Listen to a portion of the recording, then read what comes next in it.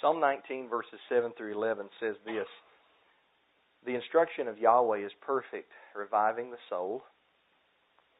The testimony of Yahweh is trustworthy, making the inexperienced wise. The precepts of Yahweh are right, making the heart glad.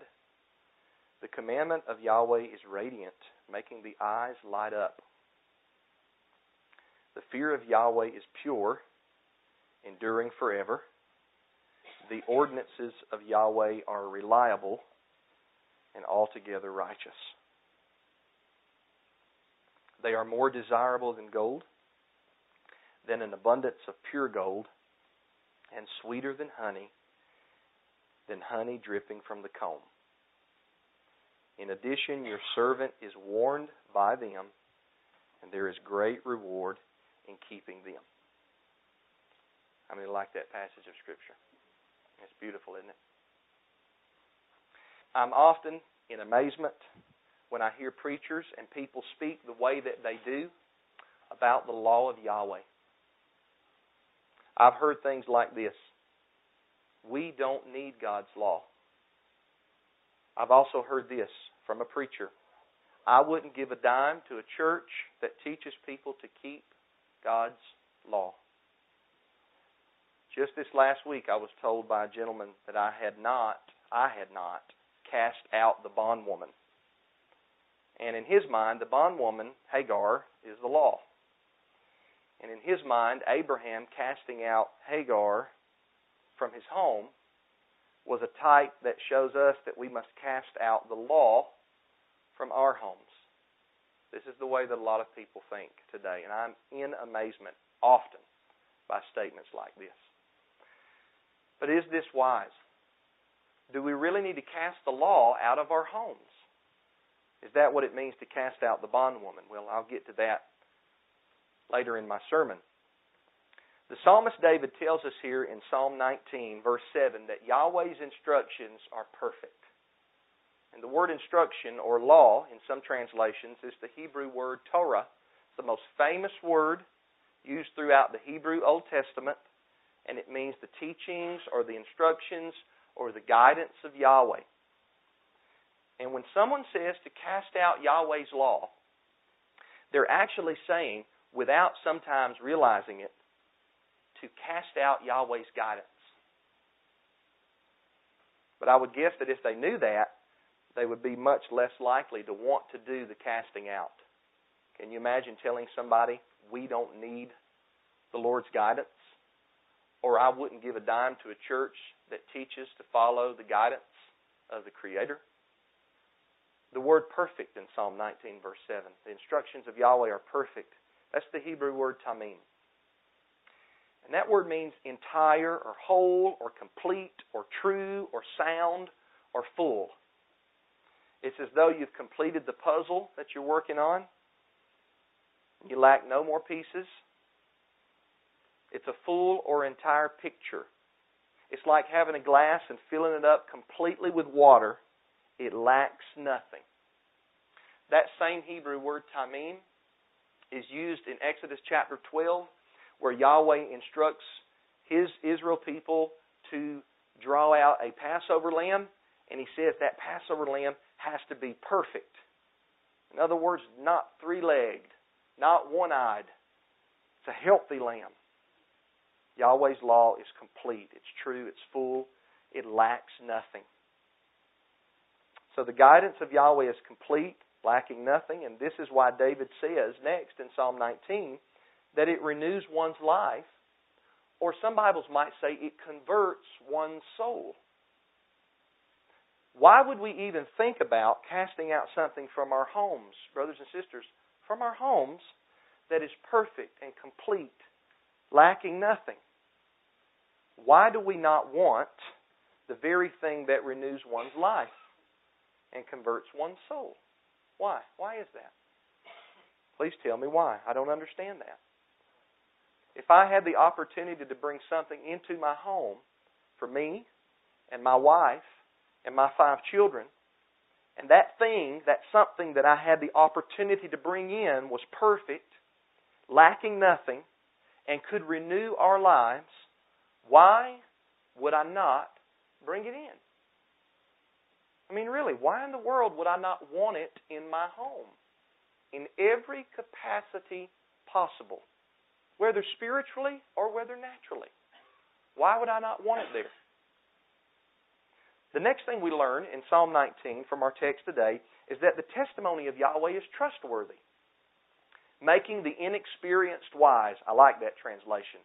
I think the KJV says, making wise the simple. And the testimony is just another reference to the law. It's another way of saying the Torah. In Exodus 31:18, it says this, when he finished speaking with Moses on Mount Sinai, he gave him the 2 tablets of the testimony, stone tablets inscribed by the finger of Elohim. The word testimony means a witness or a recorder, and the commandments which had been spoken by Almighty Yahweh were recorded or given witness to by writing by Yahweh upon these stones. And the testimony of Yahweh is trustworthy. You can rely on it. You can bank on it. It makes inexperienced people like me and you, like all of us, it makes us wise. How does it do that? Well, it declares for us perfect morality. That's how it does it. It enables us to know what is sweet and what is bitter, what is light and what is darkness, what is good and what is bad, what is righteous and what is unrighteous. The law of Yahweh and the law of Yahweh alone enables us to know perfect morality. It makes wise the simple, or it makes the inexperienced man wise. We don't have to wonder what is right and what is wrong. We can know by looking to the perfect manual, which is the entirety of the Scriptures, but most specifically the first 5 books of the Bible, the Pentateuch, or the Torah, the law of Yahweh. Without the law, without Yahweh's commandments, everything is subjective rather than objective. What I mean is this. Without Yahweh's law, there is no way of actually knowing light from darkness.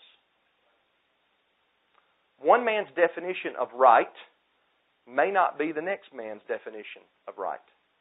And as a matter of fact, many times men will think exactly opposite of one another when left to themselves. This man declares that this is moral, where the man over here says, no, that's immoral, and this rather is what's moral. But everyone knows that we must have some type of a standard. They may not admit it, but they know it, even if subconsciously. What happens is that people know, especially Yahweh's Israelite people, because it's innate in them, they know that there's right and they know that there's wrong. They know that they know absolutes. But yet they suppress the knowledge of the Creator in unrighteousness. Everybody doesn't admit it, but everybody knows it, even if subconsciously, that there is a standard of right and wrong. And this is why when a nation does not abide by the perfect standard of morality, which is Yahweh's law, they then must come up with another set of regulations in order to govern that nation in any capacity. Let me repeat that in another way. When a nation does away with the commandments of the Lord, they have to come up with some other regulations in order to be able to govern in any type of capacity. The other day I got into a brief discussion, again, about punishing sins that are capital crimes in accordance with the law of Yahweh through the mouth of Moses. All sins are not crimes, but there are many sins that are crimes. And when I say crimes, I mean that the civil body politic or the judicial system punishes sins that are crimes with judgments. A lot of times those judgments are very severe. They need to be, but a lot of times those judgments are very severe. In other words, a murderer, someone who murders another man out of the mouth of at least 2 witnesses, should be put to death. That's Yahweh's standard. And the man that I was talking to said this to me. He said, "You can't be serious." And my reply was, and this should always be our default reply when we have a discussion like this. My reply was this: if you disagree with what I just said, then how do you suggest that we punish murderers as a society? Because there has to be some type of punishment, right?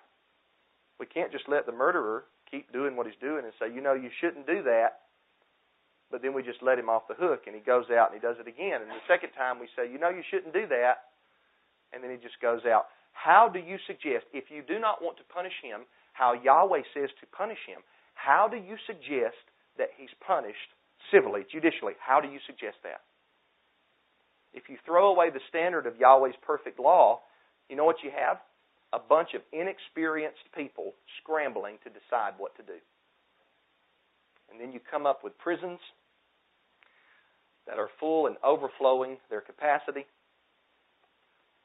And because justice is not executed speedily, Solomon says, it is therefore in the heart of the sons of men to do evil and to even do more evil.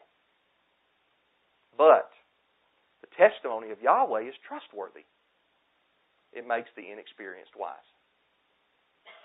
We also learn here that the precepts of Yahweh are right in Psalm 19, verse 8. And they make the heart glad. The command of Yahweh is radiant. It makes the eyes light up. And I believe both of these descriptions of the law in Psalm 19:8 further comment on what we just learned from verse 7. For instance, the word glad, which is the Hebrew word samak, in verse 8, can be translated as to brighten up. In other words, the law makes the heart brighten up, and it makes the eyes light up. And what that is, what both of those are Hebrew idioms. It's a Hebrew figure of speech for knowledge. There's many of these in the Bible. Oftentimes we don't even recognize them. We use them in English a lot, don't we? Like, a lot of times if I get stuck in a predicament, I'll say, boy, I've got myself in a pickle. I don't even know where that came from, but I know what it means when I say it. Well, the Hebrew people that spoke Hebrew back in the ancient biblical days, they had many idioms too. A lot of times we can find them through study. Sometimes we don't even know that they're there. I think both of these in verse 8 is an idiom for knowledge. The law gives us perfect knowledge. We don't have perfect knowledge in and of our own thinking. But the law of Yahweh, because it comes from the perfect Creator, gives us perfect knowledge. And we then read that the fear of Yahweh is pure in verse 9, enduring forever, and the judgments of Yahweh are reliable and altogether righteous. And I think verse 9 is saying the same thing twice for emphasis. The judgments of Yahweh are what helps bring about the fear of Yahweh in man. You remove the judgments of Yahweh, and you don't have the fear of Yahweh anymore, at least not to the great extent. Now, we know that we have to fear Yahweh, right? I don't think any Bible believer or professing Christian would deny that. We know that we have to fear Yahweh. The very first proverb, Proverbs chapter 1, teaches that the fear of Yahweh is the beginning of knowledge. The problem, though, is this. Man has removed the mechanism that Yahweh implemented to help bring about that fear. And when I say fear, I don't mean just reverence. I remember when I was a little boy, they taught us that the fear of the Lord was just reverence. You just reverenced Him. And I believe you should reverence Yahweh and be humble before Him and timid before Him. But when I say fear, you know what I mean? I mean fear. That's what I mean. The Greek word for fear in the New Testament, you know what it is? It's phobia. And that's why we say, well, he has a phobia of this, of spiders, or a phobia of that. So I mean fear. When the Bible says fear, it means to fear Him. Men should tremble at Yahweh, but we don't. We don't tremble at Yahweh. We might have times when we do, but so often we go about our daily lives and we do not fear Yahweh. Think about the lack of fear in criminals today. What is the murderer really to fear? A life in prison with 3 meals every day. A color TV. A weight room to work out. What does he fear? What does an adulterer or fornicator fear? What do they fear? Adulterers and fornicators don't fear anything. You know why? Because now in our nation, we've gotten so far away from the law of Yahweh that those sins are not even looked upon as crimes anymore. They don't. You hear somebody, or you find out that somebody committed an adultery, or fornication, or whatever, and you think, oh, well, okay, well, that's just normal. That just goes on. That's a capital crime, punishable by death in Yahweh's law.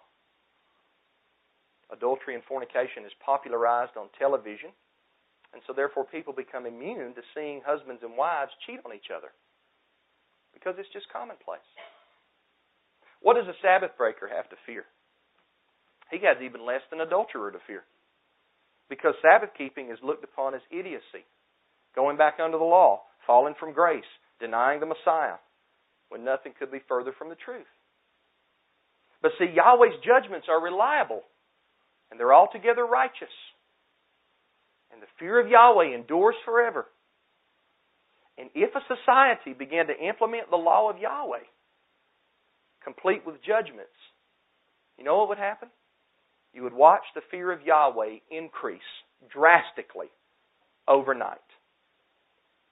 Once murderers and adulterers and Sabbath breakers that blatantly disregarded Yahweh's law and broke those laws, those sins, committed those sins, which are capital crimes, and they were punished by death for blatant capital crime out of the mouth of 2 or 3 witnesses per Deuteronomy 17.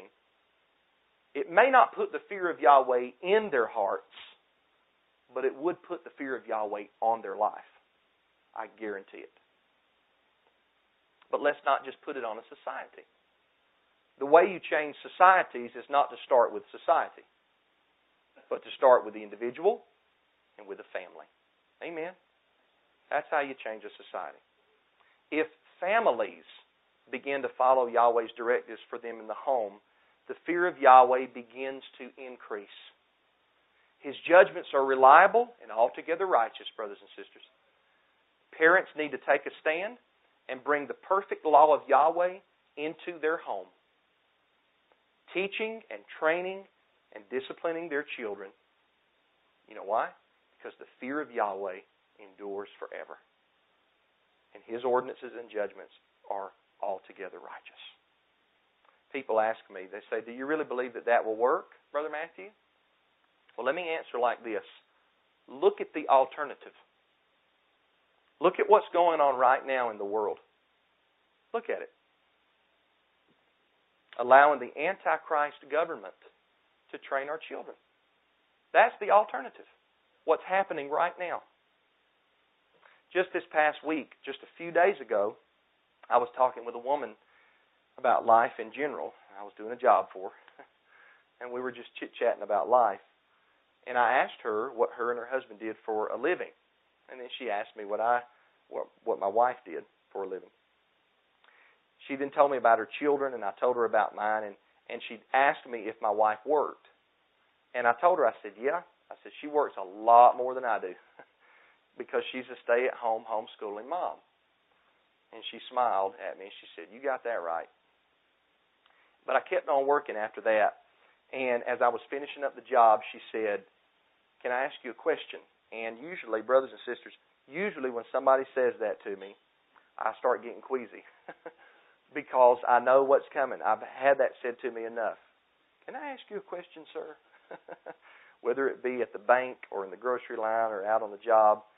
And a lot of times it's a controversial question. And I don't like controversy. And so I was wondering, most of the time I'll say, I wonder what the question is going to be. This time, though, when she said, can I ask you a question, I honestly thought that it was going to be a septic tank question. And so I said, sure, go ahead. Yeah, go right ahead. Not having a clue what was about to come out of her mouth. And she asked me this, and I hadn't said anything to her but that my wife was a stay-at-home, homeschooling mother of 5 children. And used to, when I told people I had 5 children, they hit the roof, so to speak. Now they still are a little amazed. I guess the more wrinkles I get under my eye, Sister Maureen, they don't wonder that much. But she asked me this. This is what she asked me. She said, why don't you send your children to public school? And Elijah was with me that day. It was just a few days ago, wasn't it, son? He come with me a couple of days to work because us fathers need to spend time with our children. And don't be fooled by, well, I spend quality time with my children. No, you don't.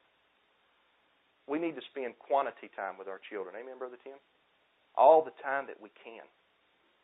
And I think that my little son here can learn just as much coming with his dad to work as he can sitting behind a desk at home. or behind the table. And so this was a school day, though. We were out, and it was a quote-unquote school day, whatever that is. It's not in Yahweh's law, but it's a school day by the world. And so it probably prompted her question even more. And before I answered her question, brothers and sisters, before I answered her question, I asked her, I told her, I said, ma'am, I said, I will answer. I said, but before I do, I want you to know that I'm not trying to upset you or offend you. You asked, and I'm going to answer. Because I knew that it probably wasn't going to be pretty. But I proceeded to answer. My answer went something like this. And I said a little bitty prayer in my mind before I answered because I asked Yahweh to help me speak gently. I always want to speak gently and kindly. But sometimes it don't come out that way because of passion. We shouldn't try to say, well, we're just passionate and then get ugly about something. We shouldn't use passionate as a cover-up for being ugly, right? When I say being ugly, I'm using that word in the sense that my granddaddy used it when he told us, y'all play pretty, don't play ugly. That's what granddaddy used to tell me when I was a little boy. Y'all need to play pretty now. And anyhow, so I said a little prayer in my mind, and I said, I want to say this kindly. But this is what I answered this woman. I said, ma'am, children are a heritage from Yahweh. How many believe that? They're a heritage from Yahweh. Happy or blessed is the man that hath his quiver full. And I said, the best gift next to salvation that a husband and a wife could ever receive is children. They're blessings. They're blessings. The government school system hates Yahweh. Their curriculum is atheistic and is chock full of evolution rather than creation. They teach the children everything from safe sex to now promoting homosexuality. They're not allowed to pray there, witness about the truth of Scripture, etc.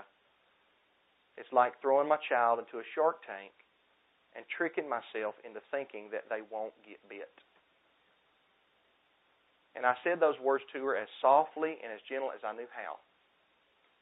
Because she already had told me, catch this now, she had already told me that she drove a school bus and that her children were the first to get put on it in the morning and the last to get put off of it in the evening.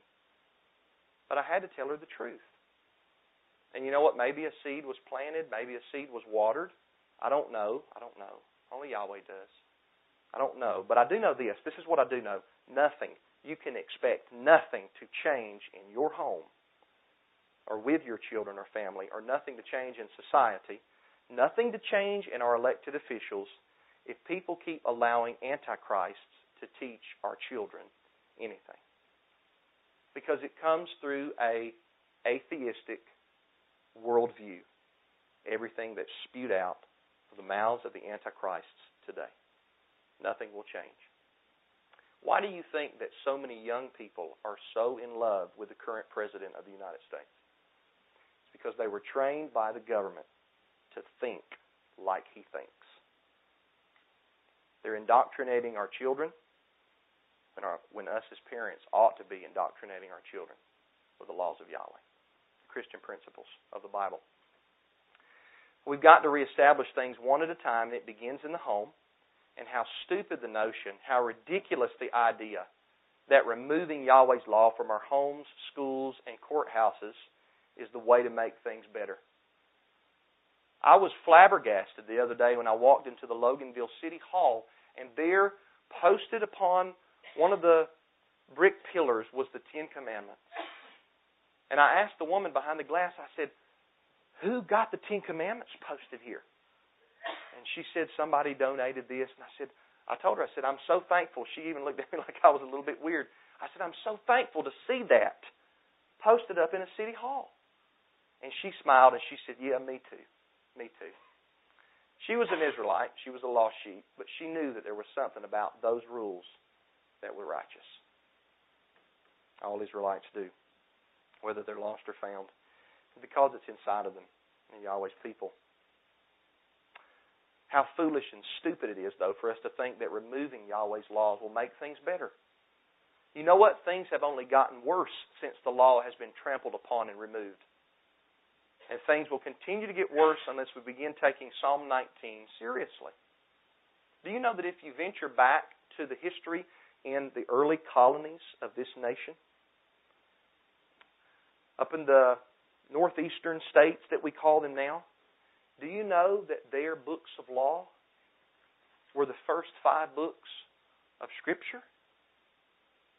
And that when they punish criminals, they say, we do this in obedience to Deuteronomy such and such, and Leviticus such and such, and Exodus such and such. But little by little by little, the states of places like Massachusetts and Connecticut and Virginia and even Georgia venture further and further and further and further away from Yahweh's perfect law. It makes the inexperienced wise, and the simple man, it brightens up his eyes and his mind and his heart. Psalm 19 verse 10 says that the law, the testimony, and the commandments and the judgments of Yahweh are more desirable than gold, and they're sweeter than the honeycomb. But do we desire them more than gold and honey? I like gold and I love honey. I eat a little honey, or drink, I should say, a little dissolved honey in my hot tea almost every morning. Sometimes I'll just go to the honey during the middle of the day when I get home or something like that, and I'll just squirt a spoonful of it and just put it in my mouth. I love honey. Psalm 19:10 says that Yahweh's commandments are sweeter than honey, and they're to be more desired than gold. I like how the KJV puts it, yea, than much fine gold. The heart of man loves riches, and I hear people talking all the time in the world today about having more gold. It's just that nowadays they call it money. But our desire should be less on material things. There's nothing wrong with having gold. There's nothing wrong with eating honey. But the problem is that we relish in our gold and we glutton on our honey. And the whole time we forget what is better than gold and sweeter than honey. And that's Yahweh's law. Psalm 19 verse 11 says that we are warned by Yahweh's instructions and that there is great reward in keeping them. Do you believe that today? I believe it with all my heart. A great reward in keeping them. I believe that. I believe if we implement Yahweh's law in our lives, it comes with a great reward. It may not look great in the eyes of man. It may seem petty through the glass lens of Hollywood. But who really gives a care? I don't. Who gives, as they say, a flying flip about what they think? Why are we so caught up in not offending the world? When the Scripture says bad company corrupts good morals. And that a friendship with the world is an enmity with Yahweh. And I'm not talking about just being offensive for the sake of being offensive. I'm not talking about that, going back to being ugly. I don't believe in that. But I'm talking about keeping Yahweh's law and standing for righteousness no matter who thinks that you're crazy. Brothers and sisters, we need Yahweh's law. To remove it and say it's done away with and throw it out like the bondwoman that I mentioned at the beginning of the sermon, it grates on my last nerve. It's like fingernails on the chalkboard thing, you know. I can't stand it. We need Yahweh's law. And throwing out something that is complete and lacking nothing and entire and perfect is just, it's ridiculous. Think about it. Something that's perfect. You want to throw it away. Throwing it out is why many people are in the trouble that they're in today. It's why this nation is in the trouble that it's in today. It's because they've thrown it out. We need Yahweh's law. As an individual, as a family, as a city, as a state, as a nation, we need Yahweh's law. You say, Brother Matthew, it seems like it's such a big task to change things like that. Start with yourself. Branch out to your wife and your children, and then your church, and then your community. And have a long-range vision. I like what Senator Ron Paul said. He said the only hope that he has for this nation, you know what he said? He said the only hope he has for this nation is the homeschooling movement. Because he knows that through homeschooling, the children will be trained differently than they would if they were sent to the Antichrist government. I think that's a wise statement by Senator Ron Paul, or former Senator Ron Paul. We need Yahweh's law. We need all three uses of the law. There are three uses of the law as I see it. And by removing the law, we bring all of that to a screeching halt, a halt that's bad, not good. Here they are, succinctly. The first use of the law is as a mirror that shows us that we're sinful. That's the first use of the law. Without the law, we wouldn't know what sin was. And therefore, we wouldn't know that we need to be made clean. The law is like a mirror that we look at after a hard day's work. You come home from a hard day's work and you look in the mirror and you know what? You see the dirt and the grime on your face. Or in my case, maybe the oil sometimes. Or maybe the sewage sometimes, right? You see that on your face in the mirror and you think, oh, I need to wash my face. That's what the law is like. You wouldn't know your sin if you didn't have the mirror. You wouldn't know what's right and wrong. So you see your imperfection when you look at the law of perfection. But it doesn't remove the dirt. That's not the purpose of the law, to remove the dirt. No. The law reveals our sin. And you know what? It needs to reveal our sin. The law of Yahweh is perfect, doing what? Converting the soul. You know how it converts the soul? When it reveals the sin and you see the bad news, it then drives you to want to hear the good news. It drives you to Yeshua the Messiah, who's the perfect law keeper, who takes away our sin with His perfect life, substitute death, and victorious resurrection. Because Yeshua is the Word or the law of Yahweh made flesh. Everything that the law is embodied in Yeshua, the Son of Yahweh. So if we remove the law, in essence, we're removing the Savior. We're removing the Messiah. This use of the law is one that recognizes that it cannot justify us. And that, brothers and sisters, think about this, that is the bondwoman that needs to be cast out. The law as a means to justification apart from Yeshua should be cast out. And that's Paul's point in the book of Galatians. Not that you need to throw the law away. The book of Galatians is not anti-law. Just read Galatians 5. You'll find that out. What Paul is dealing with in Galatians is a group of people who have exalted the law up to the means of justification. We're going to do this to be justified, and we don't need the Messiah. And Paul comes against that teaching strongly, very strongly. And he should, because the law can't justify you unless you kept it perfectly, which you haven't. And so we need the Savior. That's the bondwoman that needs to be cast out. That's the first use of the law. The second use of the law is this. It's a restraint upon evil. A restraint upon evil. The law cannot change the heart of a man. Do you hear that? The law cannot change the heart of a man. Yahweh, through His Spirit, can. The law cannot by itself. It reveals the evil in the heart of man. But you know what the law can do? It can curb the evil actions of man through forced compliance. Even though societies have tossed Yahweh's law out the window, they know this to be a fact. This is why cities have laws against rape, murder, and theft, and other things as well. Now, those laws that these cities have won't change a criminal's heart, but they will curb evil from taking place. There'll be a deterrent to evil taking place. And it's important here to point out that the civil laws of man today are not equivalent with Yahweh's law for the most part. The best way to restrain evil in society is to enforce Yahweh's law correctly and His judgments correctly, ordinances correctly, and His statutes correctly. That's the best way to curb evil in society. You punish sins that are crimes the way Yahweh says to punish them. You say, Brother Matthew, do you really believe that'll work? Once again, look at the alternative. Look at what's happening now. We're punishing sins that are crimes the way that we decide they should be punished. The way the Supreme Court decides should be punished. I heard a woman one time tell somebody that the Supreme Court gave her the right to think that it's okay to abort a baby. The Supreme Court is hogwash. The Constitution is hogwash. Yahweh's law is perfect. Why do you need anything else? So we punish sins that are crimes the way that Yahweh says to punish them. And we would see the crime rate drop overnight if this second use of the law was taken seriously. I mean, think about it. Think about it, just for murder for a second.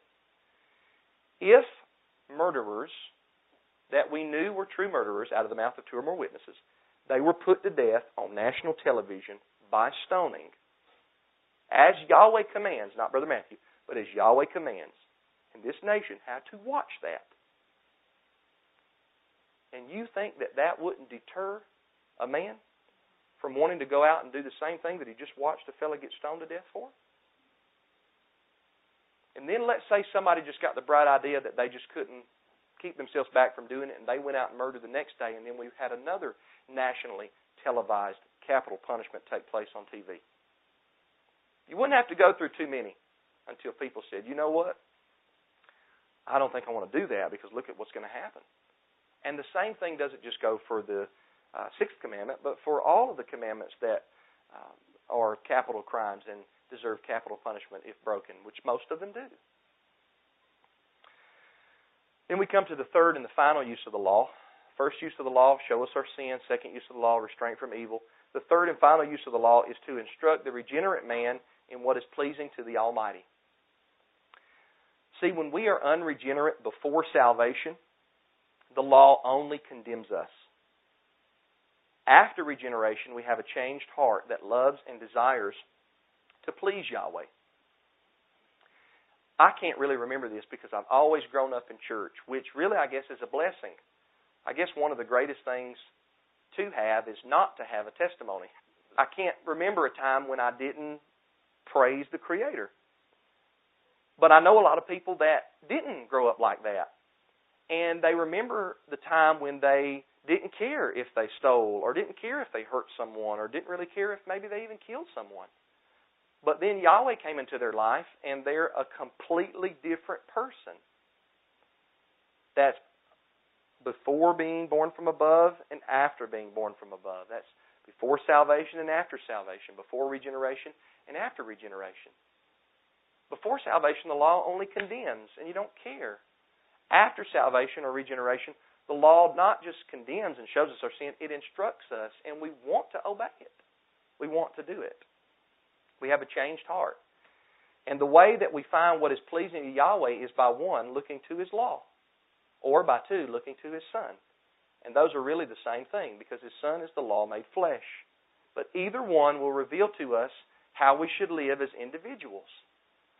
We read the law, we want to keep it, and so we keep it. 1 John 5, verse 3. This is the love of the Almighty, that we keep His commandments. And His commandments are not a burden, right? You know there is nothing you can do except keeping Yahweh's commandments to show Him that you love Him. That has nothing to do with our justification, but we're able to keep the law because we've been regenerated and because we've been justified by grace through faith. So when we remove the law altogether, we lose all three of its uses. Not to mention we destroy Psalm 19, 7 through 11. We completely destroy it. But when we affirm Psalm 19 and we recognize the law has not been done away with, we have one, a mirror that shows us our sin and drives us to the Messiah. We have two, a restraint upon the evil in society. And we have three, a revealing to the regenerate man of what's pleasing to his Creator. All three uses of the law. Seems like a big task, doesn't it, to change the big picture. When in reality, what we need to focus on before the big is we need to focus on our lives as individuals and our lives as families. So hopefully this message maybe give you a little bit more information about the law and you understand some things better now. But let's really believe Psalm 19, 7 through 11. Let's not just quote it. Let's not just sing about it. But let's really believe it. Let's believe what Yahweh said. This is the only way that everything is going to work out properly in our lives. Let's stand and have a word of prayer. Dear Heavenly Father, I love You, I thank You, and I praise You. Father, might we be encouraged by Your word and emboldened, Father Yahweh, to take the light of Your law and shine it brightly in our homes. Shine it brightly to the people we meet. Father Yahweh, not lay on our backs or sit on the couch and not think that we can do anything, but to occupy until Your Son comes, in whatever capacity, in whatever way that we can. Give us faith. Even myself, Father, I doubt. Many days I doubt. But give me faith, Father Yahweh, and strengthen my heart and my mind in this. Through your Son I pray. Amen.